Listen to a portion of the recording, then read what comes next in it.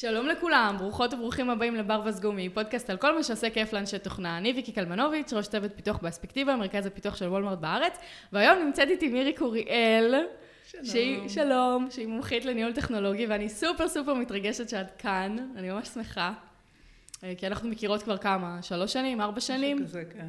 וזה תמיד כיף לעשות איתך שיחות, ועכשיו שזה מוקלט, אני בהלם. אז מה שלומך? מצוין, הכל טוב, ירד היום גשם וזה כבר משמח. נכון, אני גם אוהבת חורף. יש אנשים שלא מבינים למה ואיך, אבל בסדר. תספרי קצת עלייך. היום אני יועצת לניהול טכנולוגי ומומחית לניהול טכנולוגי. התחלתי את הקריירה בכלל שלמדתי מדעי המחשב בטכניון, זה היה ממש מזמן, ומאז עשיתי קריירה של מתכנתת, ודי מהר התחלתי לנהל.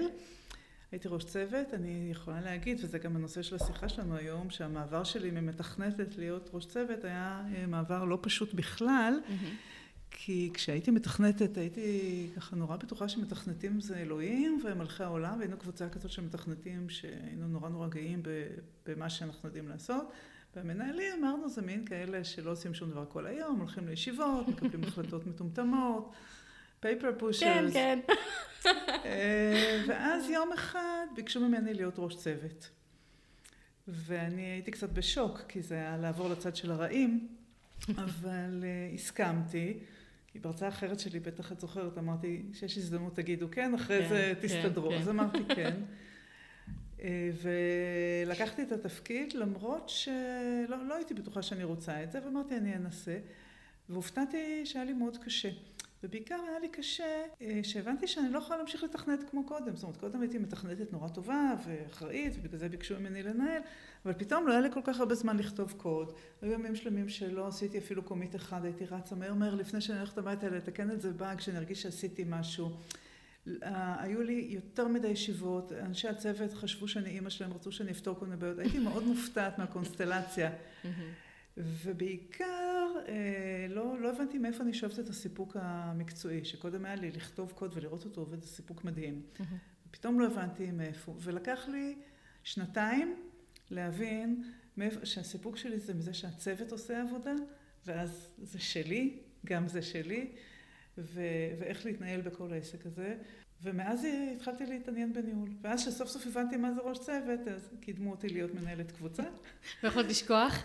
לא, אבל אז מה שהתחלתי לעשות זה לקח את הראשי צוותים שלי וממש ללמד אותם מה זה אומר להיות ראש צוות, שהם לא יעברו את הטראומה שאני חוויתי. ואחרי זה ניהלתי קבוצות כמה שנים, ואז נהייתי VP R&D, הייתי 12 שנה VP R&D, ותמיד אהבתי גם לנהל פיתוח וגם לנהל אנשים. והיום בעצם אני משלבת את שני הדברים, שאני עצמאית ואני עושה מנטורינג למנהלי פיתוח. אני מייעצת בנושאים של תהליכי פיתוח ומבנים ארגוניים ודברים מהסוג הזה, עבודה עם פרודקט. אני עושה סדנאות למנהלים, ואפילו יש לי קורס לסמנכ"לי פיתוח שאני עושה עם עדי שחם-שביט, הנהדרת. שנקרא ליפ. ובקורס הזה אנחנו ממש מלמדות סמנכ"לי פיתוח איך לעשות את העבודה שלהם הכי טוב שאפשר. מהמם, שעכשיו אני בדיוק מסתכלת על המדבקה, ווואלה, עשיתם מדבקה מאוד יפה, אני אשאל אותך אחר כך מאיפה. אוקיי. אני חושבת שאחד הדברים בעצם שאני נתקלתי בהם, שאני מדברת עם חברים ושאני פוגשת אנשים פה ושם, זה שבעצם הרבה פעמים קופצים להיות ראש צוות, פשוט מזה שיש לך הכי הרבה ניסיון בצוות כמפתחת. ולא משנה אם זה באמת בגלל שאת אוהבת אנשים ובגלל שאת באמת, וזה כיף לך וזה מה שעושה לך טוב, יש פה המון אתגרים של בכלל להיכנס למיינדסט של ראש צוות, נכון? נכון. אני חושבת שזה הדבר שלי היה מאוד קשה, זה להיכנס למיינדסט הזה ולהבין שאני כבר לא בן אדם שעושה את הכל לבד. אז קודם כל, הדבר הראשון שכל מי שאני מכירה שנהיה ראש צוות עושה, זה מיד מתחיל לכתוב קוד בעצמו, והרבה, כדי ככה להתחמק מהאחריות הגדולה, כי זה אזור הנוחות. ומה שצריך להבין... את חושבת שככה הוקם המקצוע של טקליד? פליטי הראש צוות. יכול להיות. אני חושבת שבאמת מה שצריך להבין זה שלהיות ראש צוות ובאופן כללי להיות מנהל פיתוח זה פשוט מקצוע אחר מלהיות מתכנת. ומה שקורה זה שלוקחים אנשים מהאזור שהם הכי מצטיינים בו, שזה להיות מתכנתים, ובדרך כלל אנשים שכבר כמה שנים מתכנתים, הם סיניורים, הם טובים במה שהם עושים, אומרים להם, בואו תהיו ג'וניורים במקצוע חדש. אבל בשביל שיהיה כיף, לא אומרים להם את הדבר הזה, לא אומרים שזה מקצוע חדש ונותנים להם להתפתל. וזה נורא מתסכל. וגם אומרים להם שהם הכי טובים במה שהם עושים, ולכן הם עוברים למקצוע החדש הזה, כי הם הכי טובים. נכון, והם פתאום לא הכי טובים בניהול. הם כבר לא יכולים להיות הכי טובים בצוות, כי אין להם זמן לעשות את זה. הם עובדים כמו משוגעים כדי למצוא את הידיים והרגליים, כי הם לא שמים את הפוקוס שלהם במקומות הנכונים. זה אירוע מאוד מאוד קשה, וצריך לעבור אותו. יש פה גם סוג של משבר זהות. כן. כי בעצם לקחו ממני את האני שלי המוצלח שאני עם הביטחון עצמי, ושמו אותי במקום שאני לא מספיק טובה בו, אני לא בטוחה שאני אצליח, אני לא רואה איך הפעם הבלגן הזה יצא משהו, אז זה ממש משבר זהות, במיוחד אם מישהו מכנה אותי בשם התואר מנהלת. מה, אני מנהלת? מה פתאום? אז זה לוקח זמן להתרגל לכל הדברים האלה, ואנשים עוברים תקופה מאוד קשה. השנה הראשונה בלהיות ראש צוות זה ממש הישרדות. כן. רק כך מתחילים לעשות עבודה טובה. ומה שאני עושה, כשאני עובדת עם מנהלים, אני פשוט מנסה לקצר להם את הבלבלה, את התקופה של הבלבלה. חשוב מאוד. אני יכולה להגיד שאחד האתגרים הגדולים שאני עדיין מתמודדת איתם, כאילו אני כמה שנים כבר מנהלת, זה לא להגיד לעצמי כל פעם בשיפוטיות, וואי, לא עשיתי היום כלום. נכון. כי כשאני לא כותבת קוד, אז כאילו לכאורה לא עשיתי כלום, אבל עשיתי כל כך הרבה דברים. אז כשאני חוזרת הביתה ואני אומרת, וואי, לא עשיתי כלום, אז אורון אומר לי, אבל כן, אוקיי, בואי נפרוט רגע מה עשית. הלכתי לישיבה הזאת, בניתי את הדיזיין הזה, עשיתי זה, נפגשתי עם ההוא, עשיתי one on one. מה כלום? כאילו, מה זה כלום? נכון, באמת לוקח, זה בעצם שיעור בדחיית סיפוקים. בדיוק. כי את עושה הרבה דברים שאת לא רואה את הסיפוק המיידי. זה לא כמו לכתוב קוד ולראות אותו רץ מיד. זה הרבה יותר כמו לזרוע זרעים ולהשקות אותם, ואז לחכות כל יום. האם זה נבט, האם זה... לא, זה לא נבט, אנחנו נחכה. אבל זורעת הרבה זרעים ביחד, ולאט לאט הם נובטים, ובסוף יש לך גינה נהדרת. כן. וכל זה שלך. מדהים. אז משם, אני חושבת שזה יותר דומה לשם, ומי שמסוגל לדחות סיפוקים, מסוגל להפיק המון סיפוק מלנהל צוות, ואז לאורך זמן רואים גם תוכנה שיוצאת, גם מכונה משומנת כזאת שיודעת לדלבר, גם אנשים שצומחים וגדלים, גם החברה שמרוויחה את כל הבנפיט של זה, אנשים שמתפתחים ויוצאים משם לתפקידים חדשים, המון outcomes שיכולים לצאת מניהול, וזה נורא כיף. נשמע אוטופי, איך משנים מיינדסט? קודם כל צריך להבין שזה לא אותו תפקיד, וגם אני חושבת יש עוד משהו שקורה למנהלים כשעוברים בתפקיד הזה, וזה כשאת מתכנתת, נורא קל למתכנתים להיות הכי חכמים והכי ביקורתיים, ותמיד יש להם ביקורת על ההנהלה, נכון? החלטות לא טובות, הם לא מבינים שום דבר, מה זה השטויות האלה? ומה שקורה זה שכשאת נהיית ראש צוות, פתאום את הופכת להיות חלק מהרעים. אני חושבת שזה מאוד קשה, זה משבר, זה כמו לעבור מהאופוזיציה לקואליציה. נורא קל לשבת באופוזיציה ולבקר את הממשלה. כן. אבל ברגע שאת הופכת להיות ראש צוות, את בעצם חלק מההנהלה של החברה. נכון שאת ג'וניור כמנהלת, אבל עדיין חלק מההנהלה של החברה. אז הדבר הראשון שמצפים ממך זה להתנהג בצורה לויאלית, להצדיק את ההחלטות. אם יש לך ביקורת, להגיד אותם בחדרים סגורים, מול הצוות שלך, שזה לפעמים חברים שלך שאת ניהלת אותם קודם, זאת נקודה ממש טובה. קיטרת, פתאום את צריכה לייצג את ההחלטות של המערכת מולם. זה המשבר הכי קשה שאני רואה אצל מנהלים צעירים. אז קודם כל, אם את שואלת מה לעשות, זה להבין ולקבל את הדבר הזה, ולהבין שזה מקום אחר, וזה לוקח לך את הפריבילגיה לקטר, אבל זה שם עלייך אחריות הרבה יותר גדולה לחולל שינוי שהוא מתאים למה שהחברה רוצה, ומתאים לביזנס של החברה. אני חושבת שברגע שמבינים את הדבר הזה, שאת עכשיו חלק מההנהלה במובן הרחב, ואת חלק מהמנוע שעכשיו מזיז את החברה, כל השאר כבר יותר קל. וזה הדבר הראשון שצריך לעשות. אני יכולה לשתף שעכשיו נסעתי לניו יורק כדי להיפגש עם מפתחת שלי שגייסתי משם. עבדנו ביחד איזה יומיים והיה נחמד, ואז באתי אליה לארוחת שישי. ובארוחת שישי, כאילו, הייתה שיחה סופר כיפית, ופגשתי את המשפחה שלה, והיה לי ממש נחמד וזה. אבל אז אמרתי לאורון, היה איזה נקודות בשיחה שהיה לי מוזר. שהיה לי נקודות כזה, לא יודעת, לא עברו לי חלק, לא יודעת מה היה הסיפור שם וזה, ואז הוא אמר לי, את יודעת שאתה מנהלת שלה, נכון? זה נכון, אני שכחתי, אני כאילו, היה לי כל כך כיף, היה לי כל כך נחמד. ברור שיש דברים שהיא לא תגיד לי, כי אני המנהלת שלה, וכאילו אצלי בראש זה לא מסתדר. אני רוצה להיות חברה שלה. אז זאת נקודה נוספת מעולה שקשורה למשבר הזהות. כשאנחנו חלק מצוות, אז כולנו חברים, וכולנו אומרים הכל אחד לשני. ומה שקורה, כשאת נהיית מנהלת של אנשים, פתאום את לא יכולה להגיד להם הכל. וגרוע מזה, את לפעמים צריכה לקבל החלטה לא פופולרית. או למשל, תחשבי שעכשיו צריך לקבל איזו החלטה, ויש חילוקי דעות בצוות. יש שם דעות, דבר והיפוכו. ועכשיו את צריכה לקבל החלטה, וזה התפקיד שלך כמנהלת לקבל החלטה, ואת יודעת שמה שלא תחליטי, יהיה מישהו שיתבאס מההחלטה. זה מאוד קשה. נכון. זה מאוד קשה להיות במקום הזה. אני קוראת לזה, לקבל את זה שלא כל הזמן כולם יאהבו אותך. וזה גם מאוד קשה. זאת פרידה מהמקום הזה של להיות תמיד סבבה עם כולם. כן, זה כזה, אני זוכרת בתפקיד הקודם שלי שהייתי מנהלת מנהלים, שזה גם לא היה יותר קל. הייתי נכנסת למשרד וכבר מראש היה איזשהו דיסטנס כזה. נכון. כי יש דברים שאת לא יכולה לספר, ויש החלטות שאת מקבלת שמבאסות מישהו. לפעמים את צריכה אפילו לפטר מישהו, או לתת פידבק שלילי, לא יאהבו אותך. עכשיו, אם לא תפטרי את הבן אדם שכרגע עושה חרא של עבודה, את תמעלי בתפקידך, כי הוא מקשה על שאר האנשים. נכון, לגמרי. אם כן תפטרי אותה, הוא לא יאהב אותך, אולי גם החברים שלו לא יאהבו אותך.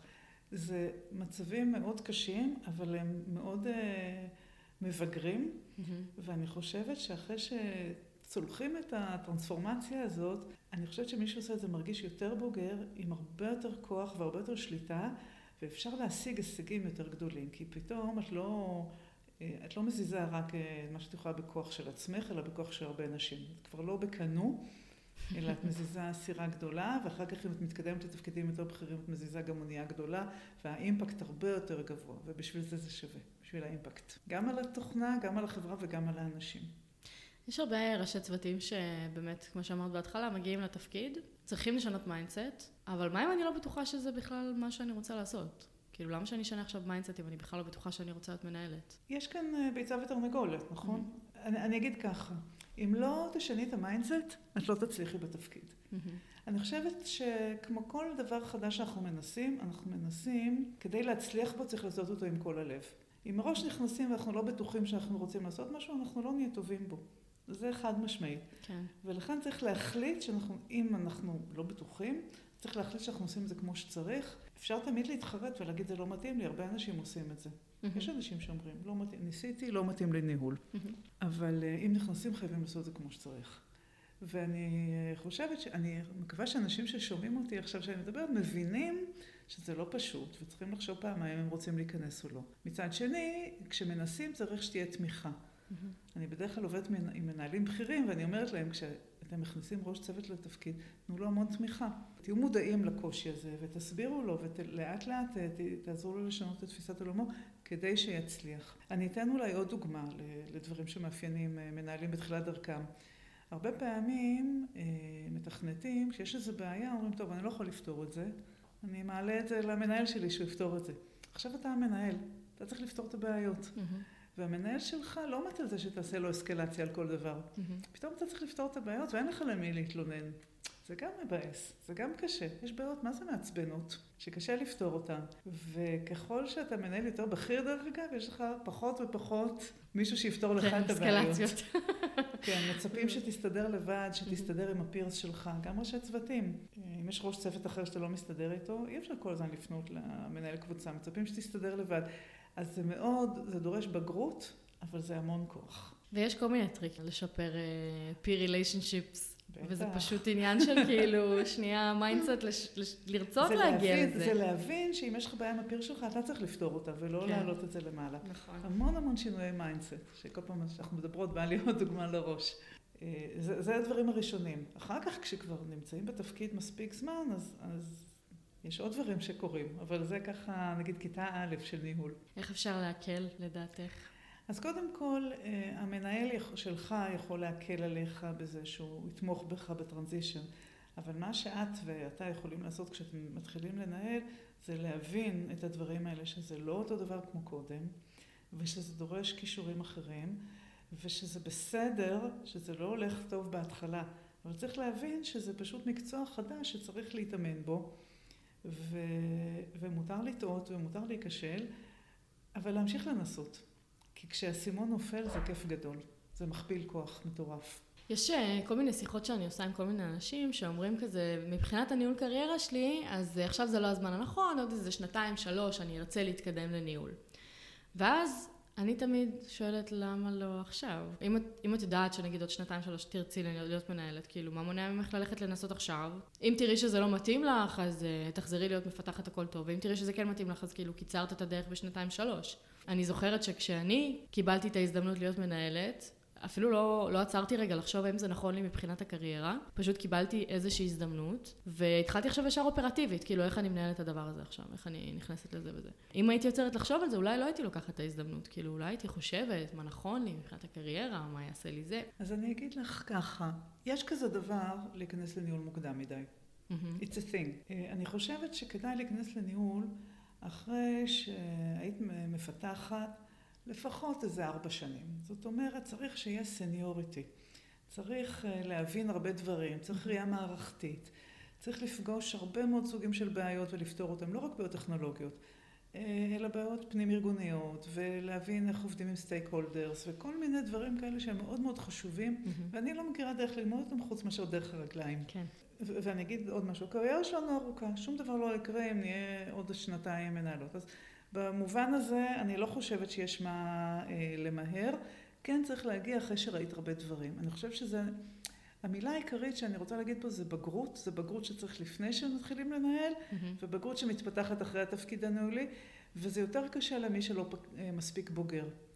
בדרך כלל מי שלא מספיק בוגר בכניסה לתפקיד, אז הוא נורא נאבק, והוא מתווכח עם התפקיד. אוקיי? הכל, הוא לא מסכים, למה אני צריך לעשות את זה? יש לך דוגמאות קונקרטיות? למשל, ה-disagreement commit שאמרתי קודם, שיש החלטה מלמעלה, אוקיי? וצריך ליישם אותה בצוות ולהודיע לצוות ולהצדיק למה. כשאתה ראש צוות, אתה חייב להצדיק את מה שבא מלמעלה, ומי שלא מספיק בוגר, זה מאוד קשה לו. יצא לך לראות משהו כזה או לחוות משהו כזה בעצמך? אני אתן דוגמה הכי פשוטה. מה שקרה עכשיו, נגיד בקורונה, עם עבודה מהבית ואחרי זה חזרה למשרדים. בדרך כלל חזרה למשרדים והמתכונת, זה משהו שנקבע בהנהלה. אבל ראשי צוותים צריכים ליישם את זה. הם לא יכולים להגיד לאנשים בצוות שלהם, תקשיבו, לא בא לי על זה, וההנהלה החליטה החלטה לא טובה. אי אפשר לעשות את זה. נכון. הם חייבים ליישם את ההחלטה. זה סתם דוגמה. יש מיליון דוגמאות כאלה. את רוצה עוד דוגמאות? אני רואה לפי הפרצוף שלך. רוצה עוד. למשל... יש לי פולו-אפ לזה, לעבודה מהבית, אבל בסדר, נשמור את זה לזמן אחר. אני אקח דוגמה מקצועית. נגיד, יש עכשיו משהו שצריך לפתח, והמתכנתים תמיד יבואו ויגידו, פה יש חתיכת קוד, אני רוצה לעשות ריפקטורינג. ועכשיו אני רוצה להשקיע בזה הרבה זמן, אבל מלמעלה לוחצים לעשות את זה מהר, ואתה כראש צוות מבין שאם תעשה ריפקטורינג זה ייקח 2 שבועות, ואם תעשה quick and dirty זה ייקח 2 ימים, ויש לחץ מאוד גדול, ואתה מחליט לעשות quick and dirty. אוקיי? זה העניין הוא שבאמת ההחלטה היא לא חד משמעית, היא תלויה במה הלחץ בפרויקט, ואם אתה מצליח להגיע לאיזה הסכם עם פרודקט, שעכשיו תעשה quick and dirty, אבל ברגע שקצת ירווח, נעשה את זה כמו שצריך. הרבה פעמים לעשות quick and dirty זאת ההחלטה הנכונה. זאת לא תמיד החלטה לא נכונה, אבל בשביל זה צריך להבין את הביזנס. עכשיו בואו נדבר על להבין את הביזנס. זה גם משהו שאתה לא תמיד טרחת לעשות כשאתה מתכנת, אבל כשאתה ראש צוות כבר מצופה ממך להבין את האינטרסים העסקיים, ולדעת מתי זה נכון להיענות לדרישה, מתי צריך להתווכח עם דרישה, איך לנהל משא ומתן עם הסטייק הולדרס. אז זהו, משא ומתן, יש פה נקודה שכאילו כל הדברים האלה שאנחנו מדברות עליהם הם מאוד מאוד מעולמות של משא ומתן. איך אני אביא לך את הפיצ'ר הזה, אתה תביא לי את עבודת תשתית הזאת. אני אביא לך את היומיים עבודה פה, בתמורה לעוד חודשיים אתה תיתן. כאילו ממש הרבה משא ומתן, ולהבין כאילו איך לעשות את זה בצורה שהיא פוליטית נכונה. אז הרבה פוליטיקה פתאום נכנסת. נכון. לא תמיד מקדמים לתפקיד ניהול את בן אדם שהוא הכי טוב טכנולוגית בצוות. זה לא מספיק. וזה גם לא נכון שתמיד מקדמים את מי שהכי טוב טכנולוגית. מקדמים את מי שהוא גם טוב טכנולוגית, גם יש לו יחסי אנוש טובים, וגם יש לו attitude טוב וראייה מערכתית ועוד הרבה דברים. זאת אומרת, אני תמיד אומרת שמישהו שאומר לי שהוא רוצה להיות מנהל, שאני קודם כל רוצה לראות אותו עם התכונות של המנהל לפני שהוא מנהל. ואלה התכונות שאני מסתכלת עליהן. זה השאלות של המבחן, אני מגלה אותן. אז אני רוצה לראות שבן אדם, למשל, יש לו ראייה מערכתית. אני רוצה לראות שנגיד אם הוא מתכנת, שהוא מסתדר טוב עם פרודקט מנג'ר שלו, לפני שהוא ראש צוות, כי כשהוא יהיה ראש צוות הוא צריך להסתדר ממש טוב עם פרודקט מנג'ר, וכולל לעשות איתו דילים וכן הלאה. אז זה דוגמה למשהו שהוא חלק מהתפקיד, ולכן יחסי אנוש טובים הם תנאי הכרחי, אפילו אני אגיד בעדינות, יותר מאשר להיות הכי טוב טכנולוגית בצוות. תגידי, וקפיצה, נניח יש אנשים שהרבה שנים בפיתוח, ומרגישים שהם רוצים לעשות את הקפיצה הזאת, ומרגישים שהם יכולים, וגם עושים את כל הדברים שאת אומרת, כי יש להם את כל התכונות של מסביב של להיות גלו, ולעזור פה, וללכת לעשות שם, ופה ושם. ואז רוצים לעשות את הקפיצה הניהולית הזאת, אבל במקום אחר. שאלה. איך אני לוקחת סיכון על דבר כזה מצד אחד, ואיך הם גם לוקחים סיכון על דבר כזה להבין? אז אני אענה. קודם כל, באמת תמיד עדיף להתקדם לניהול באותו מקום שאתם עובדים. זה יותר קל, אתם מכירים את החומר, מכירים אתכם, יש יותר סיכוי שיתנו לכם את התפקיד במקום עבודה נוכחי מאשר במקום עבודה אחר. אז תמיד אני ממליצה לעשות את זה במקום עבודה נוכחי, ורצוי מאוד עם תמיכה של המנהל שלכם שעוזר לכם במנטורינג. כי מנטורינג זה חווה על הזמן, זה מפתח בהצלחה בכניסה לתפקיד. אם זה לא הולך, לפעמים אין תפקיד, והחברה לא מציעה לכם את זה, ואתם חושבים שאתם יכולים, אז אפשר לנסות לעשות את זה בחברה אחרת. זה דורש יותר קשרים ויותר אמון, ויש לזה, לפעמים יגידו לכם בואו תעשו שנה כמתכנתים, ואז תתקדמו לתפקיד ראש צוות. זה דבר מקובל, וגם אני ממליצה על זה, כי אתה רוצה לבוא מתוך איזושהי היכרות טכנולוגית עמוקה, שזה מאוד קשה לעשות אותה כשאתה נכנס כראש צוות. אז לבוא לעשות חצי שנה hands on, אבל במסלול ניהולי, זו דרך טובה לעשות כזאת טרנספורמציה. כי את מרגישה שזה פרקטית כמנהל, אז כדאי להכיר את הניהול דרך הפיתוח? לא. בדרך כלל כשאת נכנסת להיות ראש צוות, את צריכה להכיר מה הצוות עושה, מבחינת הטכנולוגיה והקוד והארכיטקטורה ומה שקורה שם. אז כדי להכיר את זה טוב, אז להיכנס ולעשות חצי שנה hands on בצוות, מתוך הסכמה שזה תפקיד במסלול ניהולי, זה מאוד מומלץ, כי אז את צריכה, כשאת נהיית מנהלת, את לומדת רק את הקטע הניהולי ואת הטכנולוגיה את כבר יודעת. לעומת זאת, אם את נכנסת כמנהלת מבחוץ, את צריכה ללמוד גם את הניהול וגם את הטכנולוגיה. אבל זה קצת, הבנתי מה את אומרת, כי זה קצת כמו להגיע באמת כמנהל חיצוני. כאילו, אבל שם באמת אין את הניהול ללמוד. אבל אם מישהו נכנס, כמו שאת נכנס לתפקיד הנוכחי, את כבר היית מנהלת קודם, את לא צריכה ללמוד לנהל, צריכה ללמוד רק את הביזנס והטכנולוגיה. ללמוד גם וגם זה מאוד קשה ומעטים ייתנו צ'אנס. אז זו דרך אחת לעשות טרנספורמציה כזאת. אני כן שומעת שעכשיו, מכיוון שיש קושי מאוד גדול היום לגייס גם ראשי צוותים, לא רק מתכנתים, גם מנהלים קשה היום לגייס. מנהלים קשה מאוד לגייס. מאוד קשה, אז אני שומעת על חברות שמוכנות לגייס סיניורים ולתת להם צ'אנס לתפקיד ניהולי ראשון. מדהים. בתחום שהם מכירים טוב. זאת אומרת שהם יביאו את הטכנולוגיה ואני אתן לכם את המנטורינג הניהולי. אני מכירה לפחות חברה אחת שגם את מכירה מהמם, אז אנחנו נדבר אחר כך, כי יש לי 2 קורות חיים כאלה שאני אשמח להעביר. זה יופי. אז אני רוצה להגיד חטא לחברות שעושות את זה, ונותנות, וזה היום בגלל הקושי לגייס, אז חברות נהיות מאוד יצירתיות, ואני חושבת שזו הזדמנות טובה. מצד שני, אני רוצה להגיד לכל מי שרוצה להתקדם למנהל, תבקשו פידבק מהסביבה לגבי התאמה שלכם לניהול, ושאתם רוצים לבקש להיות מנהלים מהסיבות הנכונות, ושאתם באמת מתאימים. זהו, כי אני חושבת שברגע שאת מגיעה לחברה חדשה, וגם את צריכה ללמוד להיות מנהלת וגם ללמוד להיות מפתחת, זה קצת סביבה שהיא, כאילו, זה כמו מחקר בלתי, כאילו, אין לך משתנים בלתי תלויים, התלויים, אני לא זוכרת את הביולוגיה, אבל נכון, זה מאוד קשה. אני כמנהלת, לא הייתי עושה את זה. לא הייתי מגייסת מישהו חדש לתפקיד ניהולי בלי שהוא יודע שום דבר. ולכן אני אומרת שהחברות שלוקחות את זה היום, אני רואה במודעות, שלוקחות מישהו שלפחות יש לו את הידע הטכנולוגי באותה פלטפורמה בדיוק, באותה טכנולוגיה, ואז אומרים, טוב, תיכנס, תכשיר אותך צ'יק צ'אק ואודרו. כן, אבל עדיין, את לא יודעת מה לא עובד לך. אם משהו לא עובד לך, את לא יודעת אם זה כי החברה, כי הביזנס, כי הקוד, כי הניהול, ואז את כאילו משליחה את זה על אחד מהם. נכון. כנראה, הניהול.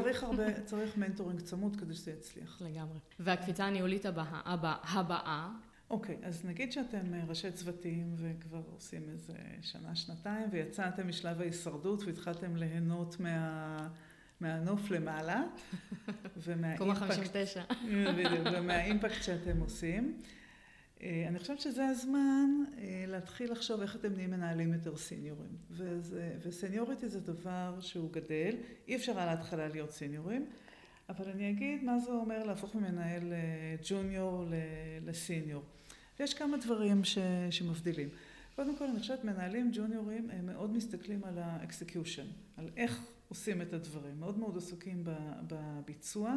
כשאתה נהיה מנהל קצת יותר סיניור, וזה יכול להיות ראש צוות סיניור, וזה יכול להיות גם במדרגה הניהולית הבאה, צריך פתאום להסתכל לא רק איך אני עושה דברים, אלא למה אני עושה את הדברים. ולשאול שאלות כמו, האם בכלל זה נכון לעשות את זה? מה הדבר הנכון לעשות? אוקיי? איך הדרך לתקוף את הבעיה? זאת אומרת, להיות הרבה יותר מחובר לביזנס, מאשר רק להיות כזה שבא ומדלבר את מה שאומרים לו. זאת אומרת, הרבה יותר להתעניין בדברים מסביב, וכמובן להתחבר מאוד חזק למוצר ולביזנס של החברה. הרבה אנשים טכנולוגיים אומרים, לא מעניין אותי הביזנס. ואני אומרת, לגיטימי, אבל זה חסם חד משמעי מהתקדמות בניהול. אז זה בסדר גמור לא להתעניין, אבל זה אומר שאתה לא תגיע מאוד רחוק, לא כמנהל ולא כאינדיבידואל קונטריבוטור. אז זה צריך לקחת בחשבון, וזה סבבה לגמרי. עוד דבר זה המיקוד, איפה המיקוד שלך היומיומי הולך. אז בהתחלה, כשאתה ג'וניור, בטח בשלב ההישרדות, אבל גם אחרי זה, המיקוד שלך זה פנימה, לתוך הצוות שלך. איך אתה גורם לצוות שלך לעשות את העבודה הכי טוב? איך אתה גורם לאנשים שלך להצליח?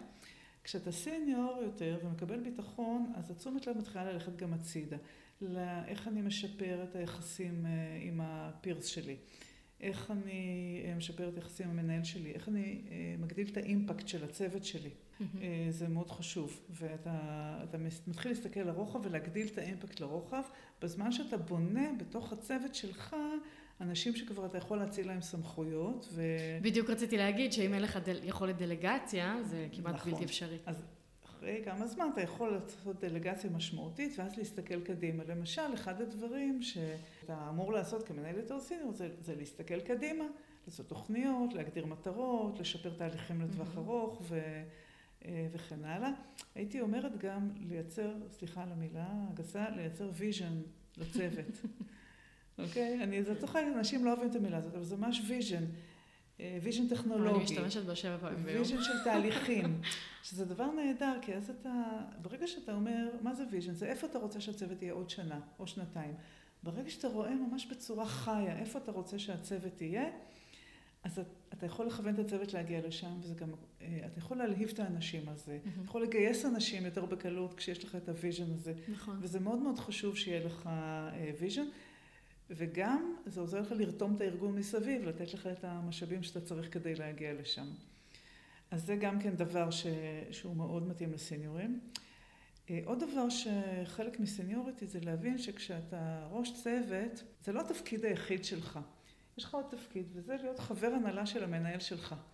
נגיד אם אתה ראש צוות שמדווח לדירקטור, או ל-VP R&D, אז אתה חבר הנהלה, יש צוות הנהלה של המנהל שלך, ואתה טים ממבר שם. פתאום אתה טים ממבר. וזה תפקיד שהרבה פעמים אנחנו לא שמים לב אליו. עכשיו, מה זה אומר להיות טים ממבר של ההנהלה? זה אומר שאתה צריך לשתף פעולה עם כל הפירס שלך. וזה אומר שאתה צריך לעזור למנהל שלך לקדם אג'נדות רוחביות. ואתה יכול להביא לשם רעיונות שלך ולרתום את הפירס שלך ואת המנהל שלך, לקדם אותם, של כל מיני תהליכים רוחביים וטכנולוגיות וכל מיני דברים נוספים שאתה רוצה לעשות. הרבה פעמים מנהלים בתחילת דרכם שוכחים שזה תפקיד שלהם, אבל ברגע וזה גם יכול לעלות הרבה מאוד תסכולים לכאלה שלא, כאילו מנהלים בתחילת דרכם. נכון. אני שומעת על הרבה מאוד תסכולים של ראשי צוותים חדשים. כי המנהלים שהם נורא רוצים את העזרה שלהם, והם לא מסוגלים, אין להם את הקפסיטי. אחד הדברים שאני עובדת עם מנהלים בכירים, אני אומרת להם, תקימו, אל תקראו לזה ישיבת ראשי צוותים, תקראו לזה ישיבת הנהלת הפיתוח. אוקיי? זה כבר מכניס אותך למיינדסט. כל הכבוד. R&D management. אז R&D management זאת אומרת שיש פה management, זאת אומרת שיש תפקיד, לקבל החלטות ביחד, להביע דעות, להעלות רעיונות, להרים אחד לשני, לגרום לדברים להתקיים ברמת המחלקה, וברמת כל הפיתוח, ולא רק ברמת הצוות. וזה חלק שוב מסיניוריטי ניהולי, שאתה לא רק מתמקד בצוות שלך, אלא בארגון שמסביב, כנ"ל בפרודקט. זאת זאת אומרת, מי שמכיר אותי מפודקאסטים אחרים, מקומות אחרים, יודע שאני מאוד מתעסקת ביחסים בין פיתוח לפרודקט, ואני חושבת שאחד מתפקידים של מנהל פיתוח בכיר זה לתרום המון למוצר, להבין טוב את המוצר, לדעת מה הדבר הנכון לעשות בשביל המוצר, לעבוד בשיתוף פעולה צמוד עם פרודקט כדי להקפיץ את המוצר כמה שיותר מהר קדימה. זה חלק מהסניוריטי של ראשי צוותים. אני חושבת אלה הדברים של הסניוריטי. אני לא רוצה לייאש את המתחילים, זה לוקח לפחות 2 עד שהדברים האלה מתחיל להיות להם מקום, וזה רק שאתה כבר ממש מרגיש שאתה ראש צוות שככה בא לו בקלות, מוצא את הסיפוק שלך מעבודה של אחרים, ומרגיש טוב כשקוראים לך מנהל. זה המדחום. כן. את יכולה לתת אולי איזשהו כלי לראש צוות צעיר שמרגיש תסכולים מהעניין הזה של לא לדעת לנהל את המנהל שלך כמו שצריך? המנהל שלי לא רואה אותי, המנהל שלי זה, כל מיני דברים ששומעים. הרבה דברים. קודם כל לדבר איתו על זה. אוקיי? השאלה הכי טובה שאתה יכול לשאול את המנהל שלך, איך אתה רוצה שאני אדווח לך? מתי אתה רוצה שאני אגיד דברים? פשוט לשאול את השאלות האלה. בגדול, כמה שיותר תהיה מסונכרן עם המנהל. תבין מה הסדרי העדיפויות שלו, תבין מה חשוב לו, תבין איך רוצים שידווחו לו. מתי להרים דגל? מתי לא להרים דגל ולפתור את הבעיות לבד? ככל שהדברים האלה יפוצחו, ככה היחסים יהיו יותר טובים. מאוד חשוב להבהיר איזה החלטות אתה צריך לקבל לבד, איזה החלטות אסור לך לקבל לבד. לדבר על זה, פשוט, ולדבר על זה. אני מציעה, הפורום הכי טוב לדבר על זה שיחות one on one, שיש לך עם המנהל, ובשיחות האלה כמה שפחות לדבר על שוטף, וכמה שיותר להפוך את זה לשיחות מנטורינג של ניהול. אתה לא צריך להגיד למנהל תהיה מנטור שלי. פשוט תשאל אותו את כל השאלות, ולאט לאט הוא יהפוך מנטור שלך אם הוא רוצה או לא רוצה. הקטע הזה של לדבר זה נורא נורא חשוב, וזה גם מלמד אותך איך לייצר קשרים עם המנהל שלך, ומלמד אותך איך לתת פידבק הרבה יותר נכון לאנשים שלך. זה לא כזה קל לדבר. איך מתחילים? איפה מוצאים כאילו בכלל איך להתחיל את השיח הזה? הרבה מנהלים עושים one on one'ים שהם... טוב, מה זה? מה בג'ירה? מה קורה? אני חושבת שזה חלק מהסניוריטי הניהולי, זה שאתה צריך להיות מנטור. אז קודם כל, לראשי צוותים אני אומרת, תהיו מנטורים כמה מהר שאתם יכולים. תהיו מנטורים של אנשים בצוות. אבל גם בלי קשר, על ההתחלה, אתם נכנסים לתפקיד ניהולי, תבקשו מנטורינג. מהמנהל הישיר, מ-HR, מיועצים חיצוניים, ממי שצריך, ממנהלים שהם חברים שלכם והם יותר ותיקים. כל הזמן תחפשו מנטורינג, תבינו שזה מקצוע שצריך ללמוד אותו, ושווה לכם לעשות את זה כמה שיותר מהר, כדי לעבור את שלב התסכול. אז לגבי הקטע של המנטורינג, אני מרגישה, למשל אליי יש לי כמה חברות שכזה, אנחנו עושות מלא שיחות ניהול כזה אחת עם השנייה, וזה נורא נורא כיף. ויצא לי לדבר על זה עם כמה גברים, ולגברים זה הרבה פחות אינטואיטיבי, ללכת לבקש מנטורינג. מה עושים? מה עושים? מתגברים על זה והולכים לא לבקש במילים האלה, לא להגיד תעשה לי מנטורינג, זה באמת קצת מביך. אבל לפרוט את זה לדברים טקטיים. אוקיי? למשל, הפרוטוקול עם המנהל, כן? בוא נדבר על איך אתה רוצה שאני אדווח לך. מתי זה הזמן הנכון? בואו נדבר על האירוע שהיה ביום שלישי, בואו ננתח אותו, נראה האם הייתי יכול להתנהל בצורה יותר טובה. אני חושבת שלעבוד על מקרים ספציפיים ועל אלגוריתמים של פתרון בעיות, זה יכול להיות יותר קל מאשר לדבר במונחים הרכים של מנטורינג. לא דווקא במילים כמו על עצמי, אלא קודם כל ללמוד טקטיקות של ניהול. מה עושים במקרה כזה, מה עושים במקרה כזה. ואחרי שלומדים טקטיקות של ניהול, זה לאט לאט מצטבר להבנה של תפיסת התפקיד שלי כמנהל, מה מצפים ממני. ואם יש לך מנהל שמצליח לתת לך את זה במבט על, אז הרווחת, ואם לא, אז אתה בעצמך. כן. יש איזה ספר או משהו שאת ממליצה, ספר פודקאסט, משהו שאת ממליצה להקשיב, לראות, סרט, מנהלים צעירים? וואו. אני באתי להתקיל. אם אין לך זה גם בסדר. אני יודעת ש-5 Dysfunctions of a Team זה ספר שהרבה אנשים אוהבים. לגבי... וואי, יש לי רנט. את מכירה את הספר, איך קוראים לו? Difficult Conversations. כן. לא מכירה את הספר, אבל אני חושבת שזה יכול להיות מעולה. אז לא כל כך. אוקיי, כאילו, אני לא... הספר... אבל ללמוד לעשות את השיחות זה... מאוד חשוב, אבל הרנט שלי הוא על זה שהספר הזה, אני ניסיתי לקרוא אותו, קיבלתי עליו המלצה מאיזה 3 אנשים שונים, קראתי איזה, לא יודעת, 40 עמודים, 50 עמודים, וכל ה50 עמודים הראשונים הם על זה שבשיחה, אז צריך להקשיב לצד השני. צריך 50 עמודים כדי להבין את זה. זה ממש עצבן אותי והפסקתי לקרוא, אז לא יודעת איך זה ממשיך, אבל זה נגיד, לא. אוקיי, לא מכירה. אני אגיד ככה, אני כבר מזמן לא קראתי ספרים על איך להיות ראש צוות. אני כן חושבת שעדיף להיות ניזונים באמת מפודקאסטים, מבלוגים, מכל מיני דברים קצרים דווקא שיש באינטרנט, ולקחת את זה one at a time. כל פעם לקחת משהו שמתאים ולנסות. אבל בסופו של דבר, בשורה התחתונה, אין כמו מנטורינג של בן אדם, שהוא מתאים את עצמו לבעיה שיש לך. לגמרי. טוב, תודה. יש עוד משהו שהיית רוצה שנדבר עליו? לא לפחד לקחת תפקיד ניהולי. זה כיף גדול. אני בטוחה שקצת הלחצתי היום והפחדתי, אבל יש לזה תגמול נורא גדול. זאת אומרת, מכיוון שניהלתי ארגונים גדולים והייתי הרבה שנים VPRT, אני חושבת שזה אחד התפקידים הכי קשים שיש והכי מתגמלים שיש. אז מי שיכול, שווה לעשות את המאמץ בשביל להגיע לסיפוק העצום שניהול פיתוח מביא איתו. מהמם. אז אני מקווה שאנחנו בונות פה מנהלים שיקשיבו וירצו להתקדם. מהמם, אז תודה רבה שבאת להתארח. כיף גדול להתארח בפרופס גומי. כן. בקומה 59 של עזריאלי שרונה.